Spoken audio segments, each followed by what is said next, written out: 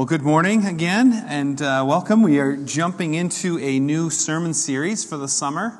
We're going to be preaching through the book of the Kings of Israel, and we're jumping into a place where it's a big party. It's a big dedication party, and when you build a new building or if you have a new house or something, you often throw a big party, sort of a housewarming, a dedication party. And in fact, the building that you're sitting in today, the room that you're sitting in, there was a big party, a big celebration, a big ceremony when the foundation was laid for this building. And because we've been in this building for over 100 years, we haven't thrown a party like that in a while. I think there was a big dedication when the rotunda was built.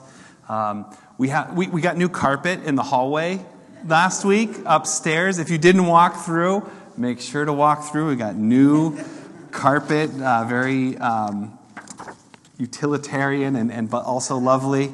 So we didn't throw a party for that, but there was a party thrown for this room. This is the history of our church here. So it says, this was spoken at the dedication of this building. It says, "For this purpose we rear these walls, that the blessings of the gospel, which our fathers trusted and worked for, may be felt wherever our influence can reach." That the blessings of the gospel will be felt wherever we have influence. That's why this building is here. And the speaker went on to say, the success of this church, he was speaking of the founders of the church and their faithfulness. And he said, the success of the church to be erected here will depend not upon any past reputation or achievements, but upon the consecrated Christian thinking and living of those who work and worship here. That they weren't going to just rest in the past, but this new building was a new day to trust God. Another speaker said, "We hope that for 100 years, perhaps 200 years, this building will stand here, bearing witness to one generation after another, that faith in God our Father and the Lord Jesus Christ our Savior shall abide and continue to bear fruit in human lives." They had a vision that for at least 100 years, which we've crossed that one, but even for 200 years, that this building would be here and that faith in God would be known and shared. So it was a great, that kind of a celebration, a dedication. And here we have a dedication of a temple. That's where we're jumping in. And it's a real high point for God's people. It's a really high point for this nation. But what we're going to see as we study through the rest of the book of Kings, that this real high point in the greatness of the kingdom that they're on now, we're going to see kind of a steady spiral and decline and civil war and bad leadership. And all this greatness is going to fade quickly, even in Solomon's reign. And it's just, there's going to be some glimmers of goodness, but you're going to see a real decline. So at least it's good to start on kind of the high point today. So the question is, why are we studying the book of Kings this summer? And there's a few reasons. One is we've never, as far as I know, that we've never preached through the book of Kings. I think we want to consider and reflect on portions of Scripture that we may not have as a community to help build our understanding of God's heart and of His Word. Kings can be a difficult book to read if you've ever tried to read through it. It's sort of like if you've ever tried to untangle earbuds. It's like that, because you have two. So in the book of Kings, you have two kingdoms that are being described, and it jumps back and forth between the two kingdoms. You got two Jeroboams in one kingdom and a Rehoboam in the other kingdom. And then that's at the same time as one of the Jeroboams. And then you have a Joram and a Jehoram, and one in each kingdom. You got double Ahaziahs. You've got, you start reading it and you get this ice cream headache of this maze of detail of all these people and places. And the hope is that as we look at some of these passages, we're going to start to untangle that together. And we'll be able to unlock this part of the Bible. And so it's been the tradition of Free Christian Church in the summertime to tackle some of these Old Testament texts and topics. And as we do, this is almost a 400-year history of God's people. But this history is the backdrop of all the writings of the prophets of the Old Testament. So this is 17 books of the Bible that use this as a backdrop, either as it's happening or looking back at it. So to understand it is really going to unlock all that other stuff too. So this is kind of a key historic background. But for us today, it's okay, that's great historically, but what about Free Christian Church today? And what we will see as we look through these accounts is that it will help us to answer questions that you might be asking, maybe questions you even brought with you today. Questions like, is the God of the Bible actually the one true God?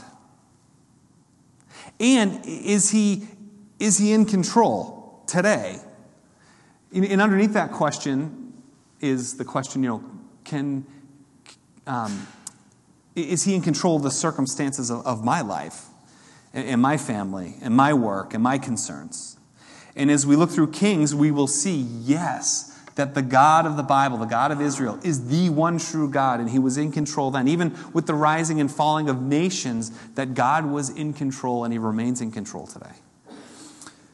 You might also come with questions of, how am I to live my life today? By what standard? God in every generation has made his way known. He has made his word known to the world, and he has made it clear.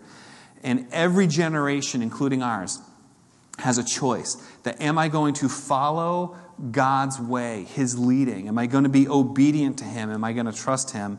Am I going to worship him? Or am I going to worship something else? And every generation has to make that decision, including ours. God desires our exclusive worship, our exclusive obedience to him alone. And then, I guess kind of leads to sort of the ultimate last question is, can I trust God? Is the God of the universe trustworthy? Are his promises good? And as we look through these texts, in spite of our failure, in spite of human sinfulness, God's promises don't change, and he's faithful to them. So we're going to see all those things as we look through these texts together. And I want to jump in a little bit more into this text that was just read for us.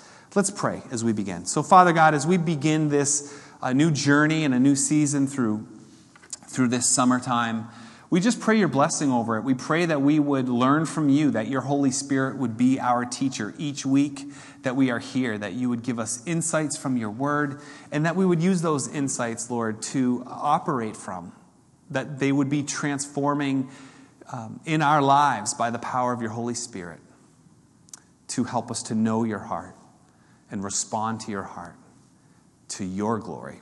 We pray these things in Jesus' name. Amen. So we're jumping into a new book. We're actually jumping into chapter 8. So a little bit of background. This account, now I'm going to say the book of Kings. In your Bible, it's 2 books, but it's really written as one book and later broken into 2, for the sake of fitting it onto scrolls and things, broken into 2 books, but essentially one book. And Kings picks up where the life of David, who was the second king of Israel, where his life is ending. He's very old. He's frail. He is handing off the reins of the kingdom to his son Solomon, who's going to be the heir who will succeed the throne of the kingdom. And he commends David as he's dying. He commends his son Solomon to trust the Lord God, to be faithful to the Lord God. And for the most part, up to chapter 8 here, Solomon's doing okay. The nation is at peace. He begins this huge building project to build a temple for God. And they spend 7 years. There's probably about 200,000 men who have worked on this massive project. The finest beams of wood, the finest gold and fabric and everything that they used to put. It was a spectacular building. And they finished the building. They're putting the final pieces of furniture into this temple. And the last piece is the Ark of the Covenant. An ark is just a container, a box. And in it is the 10 Commandments. And they put it in its place. And all of a sudden, boom, the presence of God fills the place, this great cloud, this great smoke of God's presence. And everybody just has to stop what they're doing, we see in verse 10, and you just know that God is present with his people here at this event. And that's where we are jumping in. And I want to look at 4 words or 4 concepts that we see right away in this account. If we can understand these concepts, the rest of the book of Kings is going to make a lot of sense to us as they help us to understand God's heart.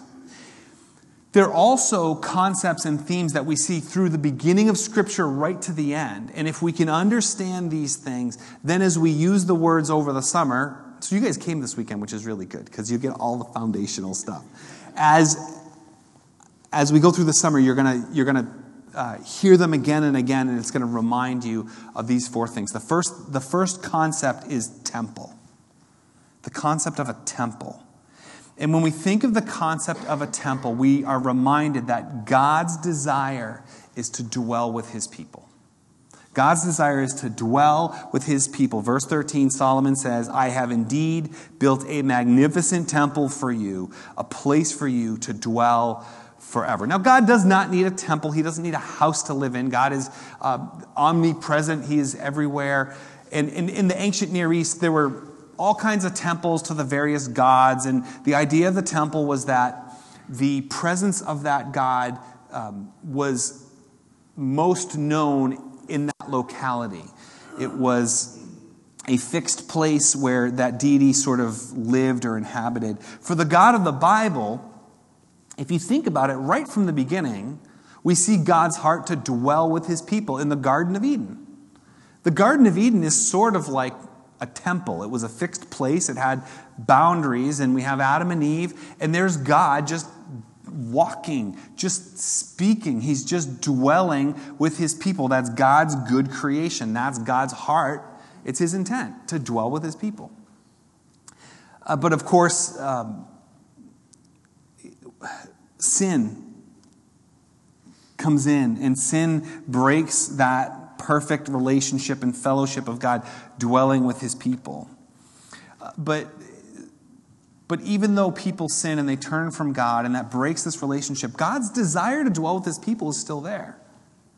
And again, this is not people, searching after God or trying to find him. It's him just making himself known, making himself present. So here, we have Solomon, and he's building the first sort of real physical temple for the God of Israel. It's fashioned after what we call the tabernacle, which was a sort of a portable temple that God had instructed at the time of Moses. That God had instructed. He said, we're going to construct a structure, and it's a portable structure. It's a big tent. It's a big, really fancy tent. Where I'm going to be present. And then when I move on from that, you're going to pack it up, and we're going to move, and I'm going to lead you in that way. I'm going to dwell with you in this special way as God is unfolding his rescue of a broken world. But here, Solomon builds a more permanent home. And again, God's presence there just reminds them that this God, who's so powerful and so great, wants to be with us. Then, of course, if we think of the whole Bible in this way, Jesus comes on the scene. And in the Gospel of John, it's described that Jesus was there at the beginning. He was the Word who was with God at the beginning, who through all things were made. And he came and he made his dwelling among us. And that word dwelling that John, the Gospel writer, uses is the same word for tabernacle, that Jesus came and he tabernacled among us, that God, his desire to dwell with his people is most ultimately known in his taking on human flesh, Jesus Christ, walking with us. The Gospel of Matthew describes Jesus as Emmanuel, which means God with us, that God is dwelling with us, that God has come to be with us in Jesus Christ. So this whole idea of temple and God's dwelling, we see right from the beginning, right through Jesus. And even today, where's the temple today? We read in Scripture that we are the temple. That God's Spirit has come, just as God's Spirit descended on this building that Solomon built. God's Spirit descends on our bodies, that we, by faith, receive his Spirit. And then we become sort of a portable temple wherever we go. Therefore, we talk about this all the time. Everywhere you go is a sacred place. Everywhere you go, the temple of God is on the move to those places, and God's presence can be known in those places because you're there. And because God's Spirit lives in you as you put your faith in Him. And we talk about this, that there's no, if God is with you, that there is no sort of sacred things and just secular things, that everything becomes sacred because God's presence is always there. But that divide between the sacred and the secular runs so deep in the human heart, and it runs deep in our culture, that we always have to remind about it. But I'm hearing more and more testimonies of your lives, what's going on your front lines, what the work that God is doing in and through you in the places that He's put you. And we're going to keep telling those stories, and it reminds us we're never alone and God is at work. So whenever you hear temple, think God desires to dwell with His people. The second concept that we see right away here is the concept of king.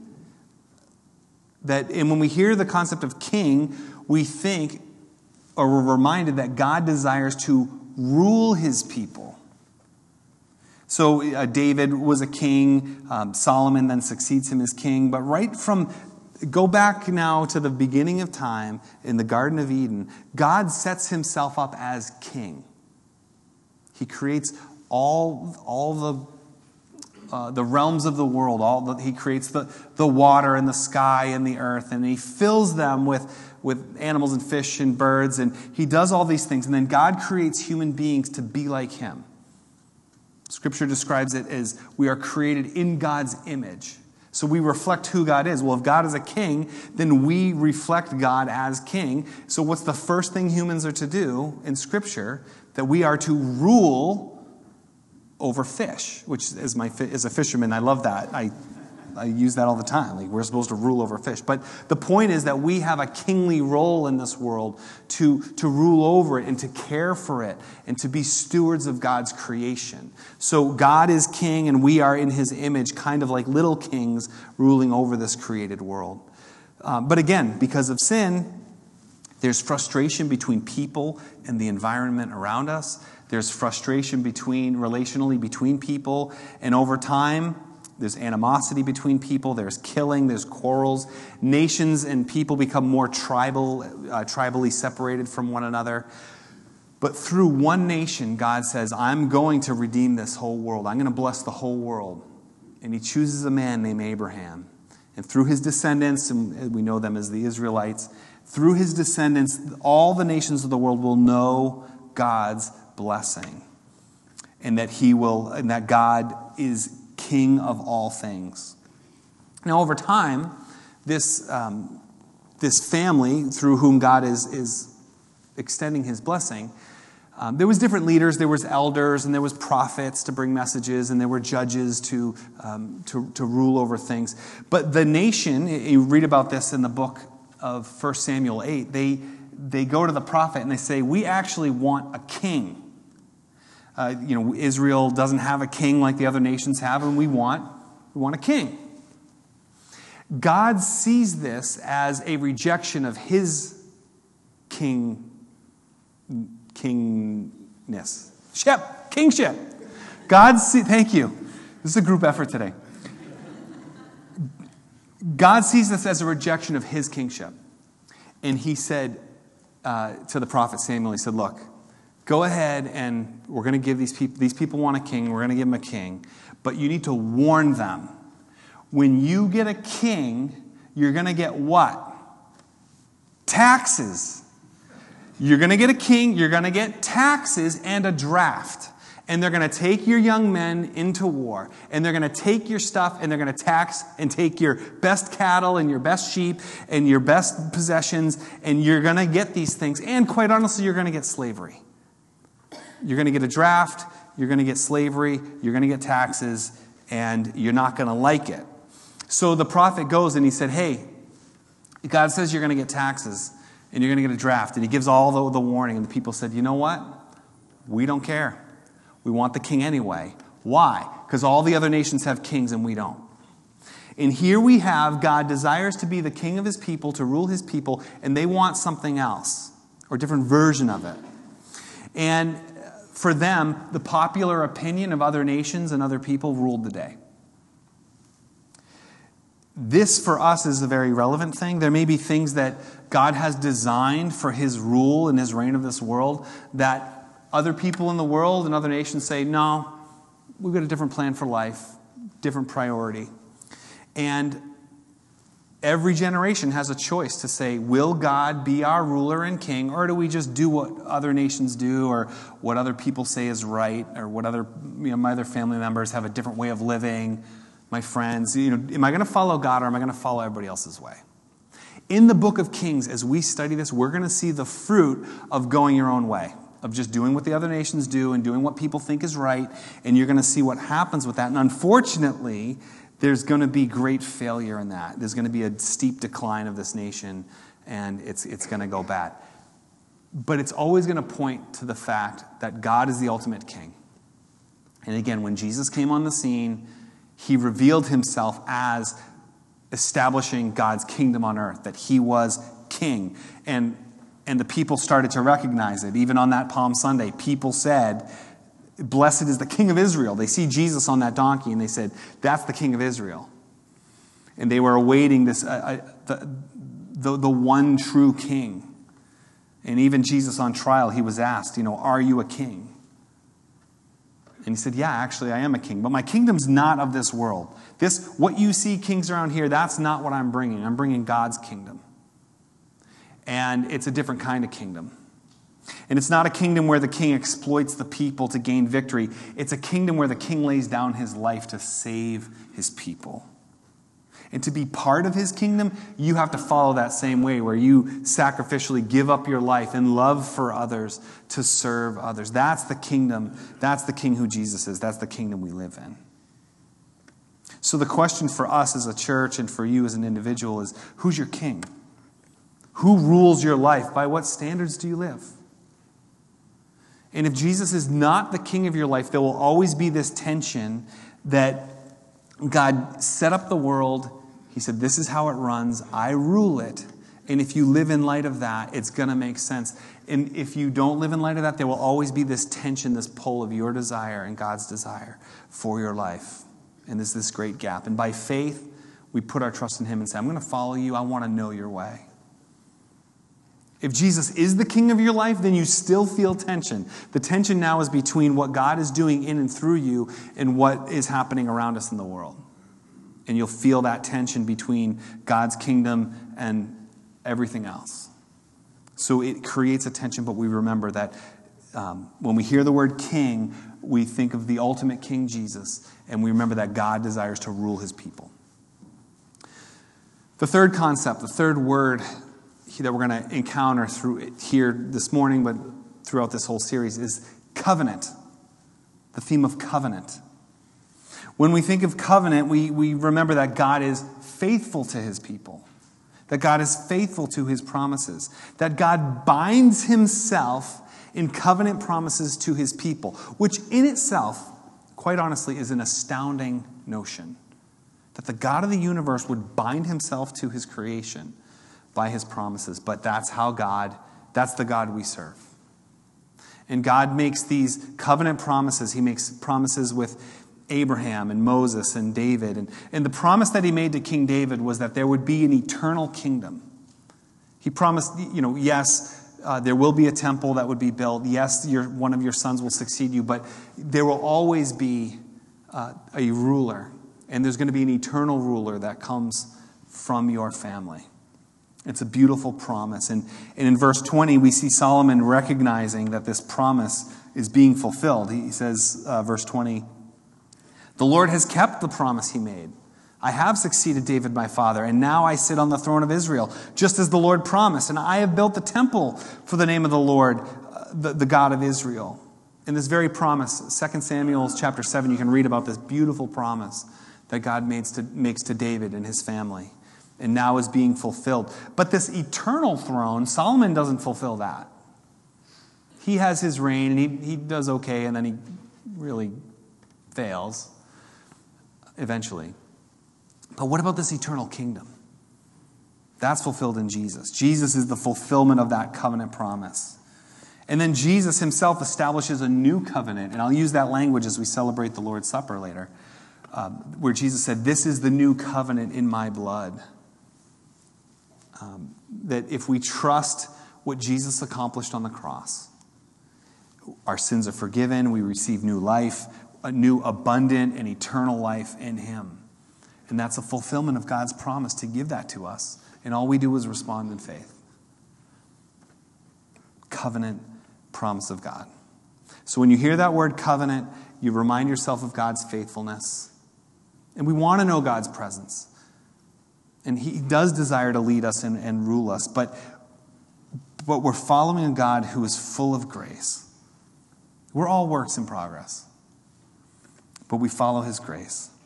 And this morning, maybe you're sitting here and you feel like you've drifted from your faith, or maybe you had a faith as when you were younger or years ago, and somehow it's just not there today. Remember that our life with God is not based on how amazing you are or how well you've obeyed, but it's about how faithfully God stays true to his promises to us. And that today, even today, in faith, you turn back to him. He's still good. His grace is still sufficient. And he's right there to bring you back into it. However you've drifted, today is the day to return to our faithful God, remembering his covenant.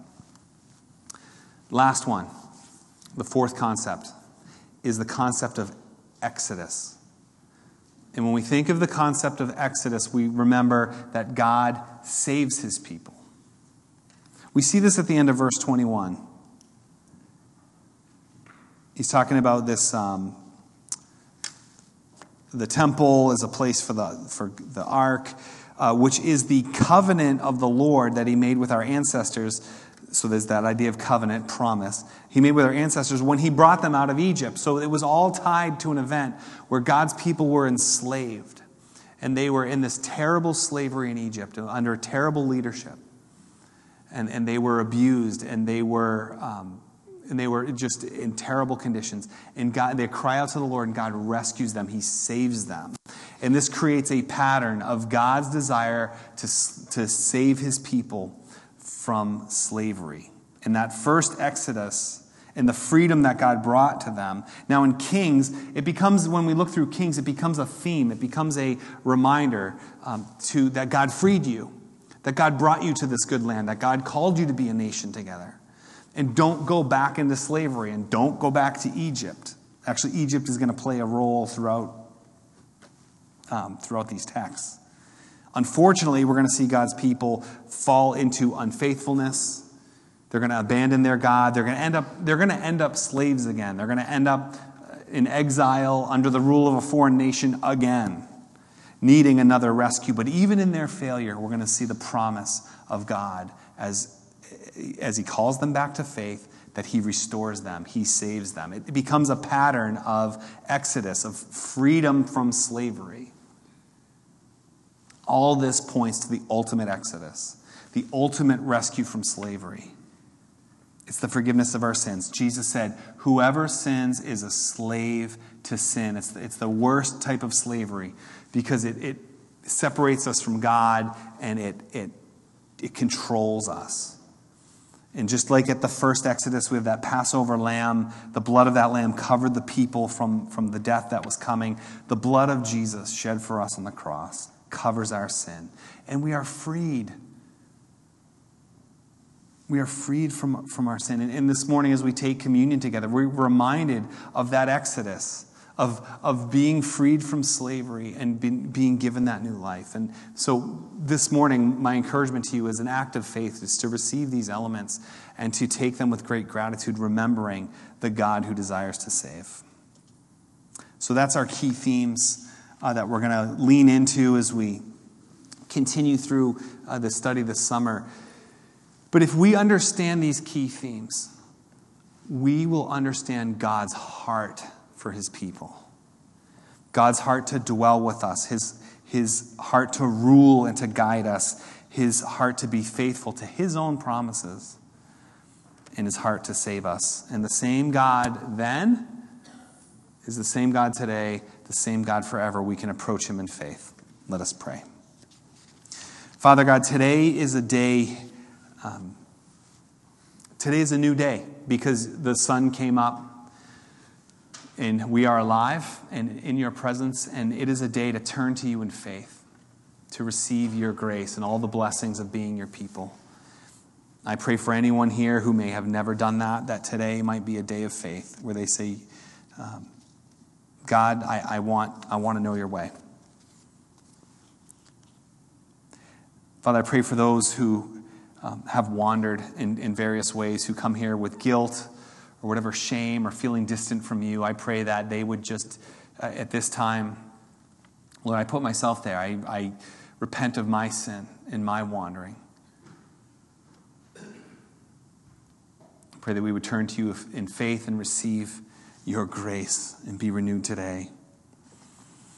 And Father, I pray that for all of us, whatever we've come here with, whatever we wrestle with, wherever we have doubts, wherever we have struggles, Lord, that we would see that you are the God of all things, that you are in control of all things, and that you are good and that you are at work, and that we would trust you with all these things. So those things that weigh us down, those things that burden us, our concerns for ourselves, for health, for others, for those we love, Lord, we give it to you. We pray you do your good work. We pray all these things in Jesus' name. Amen.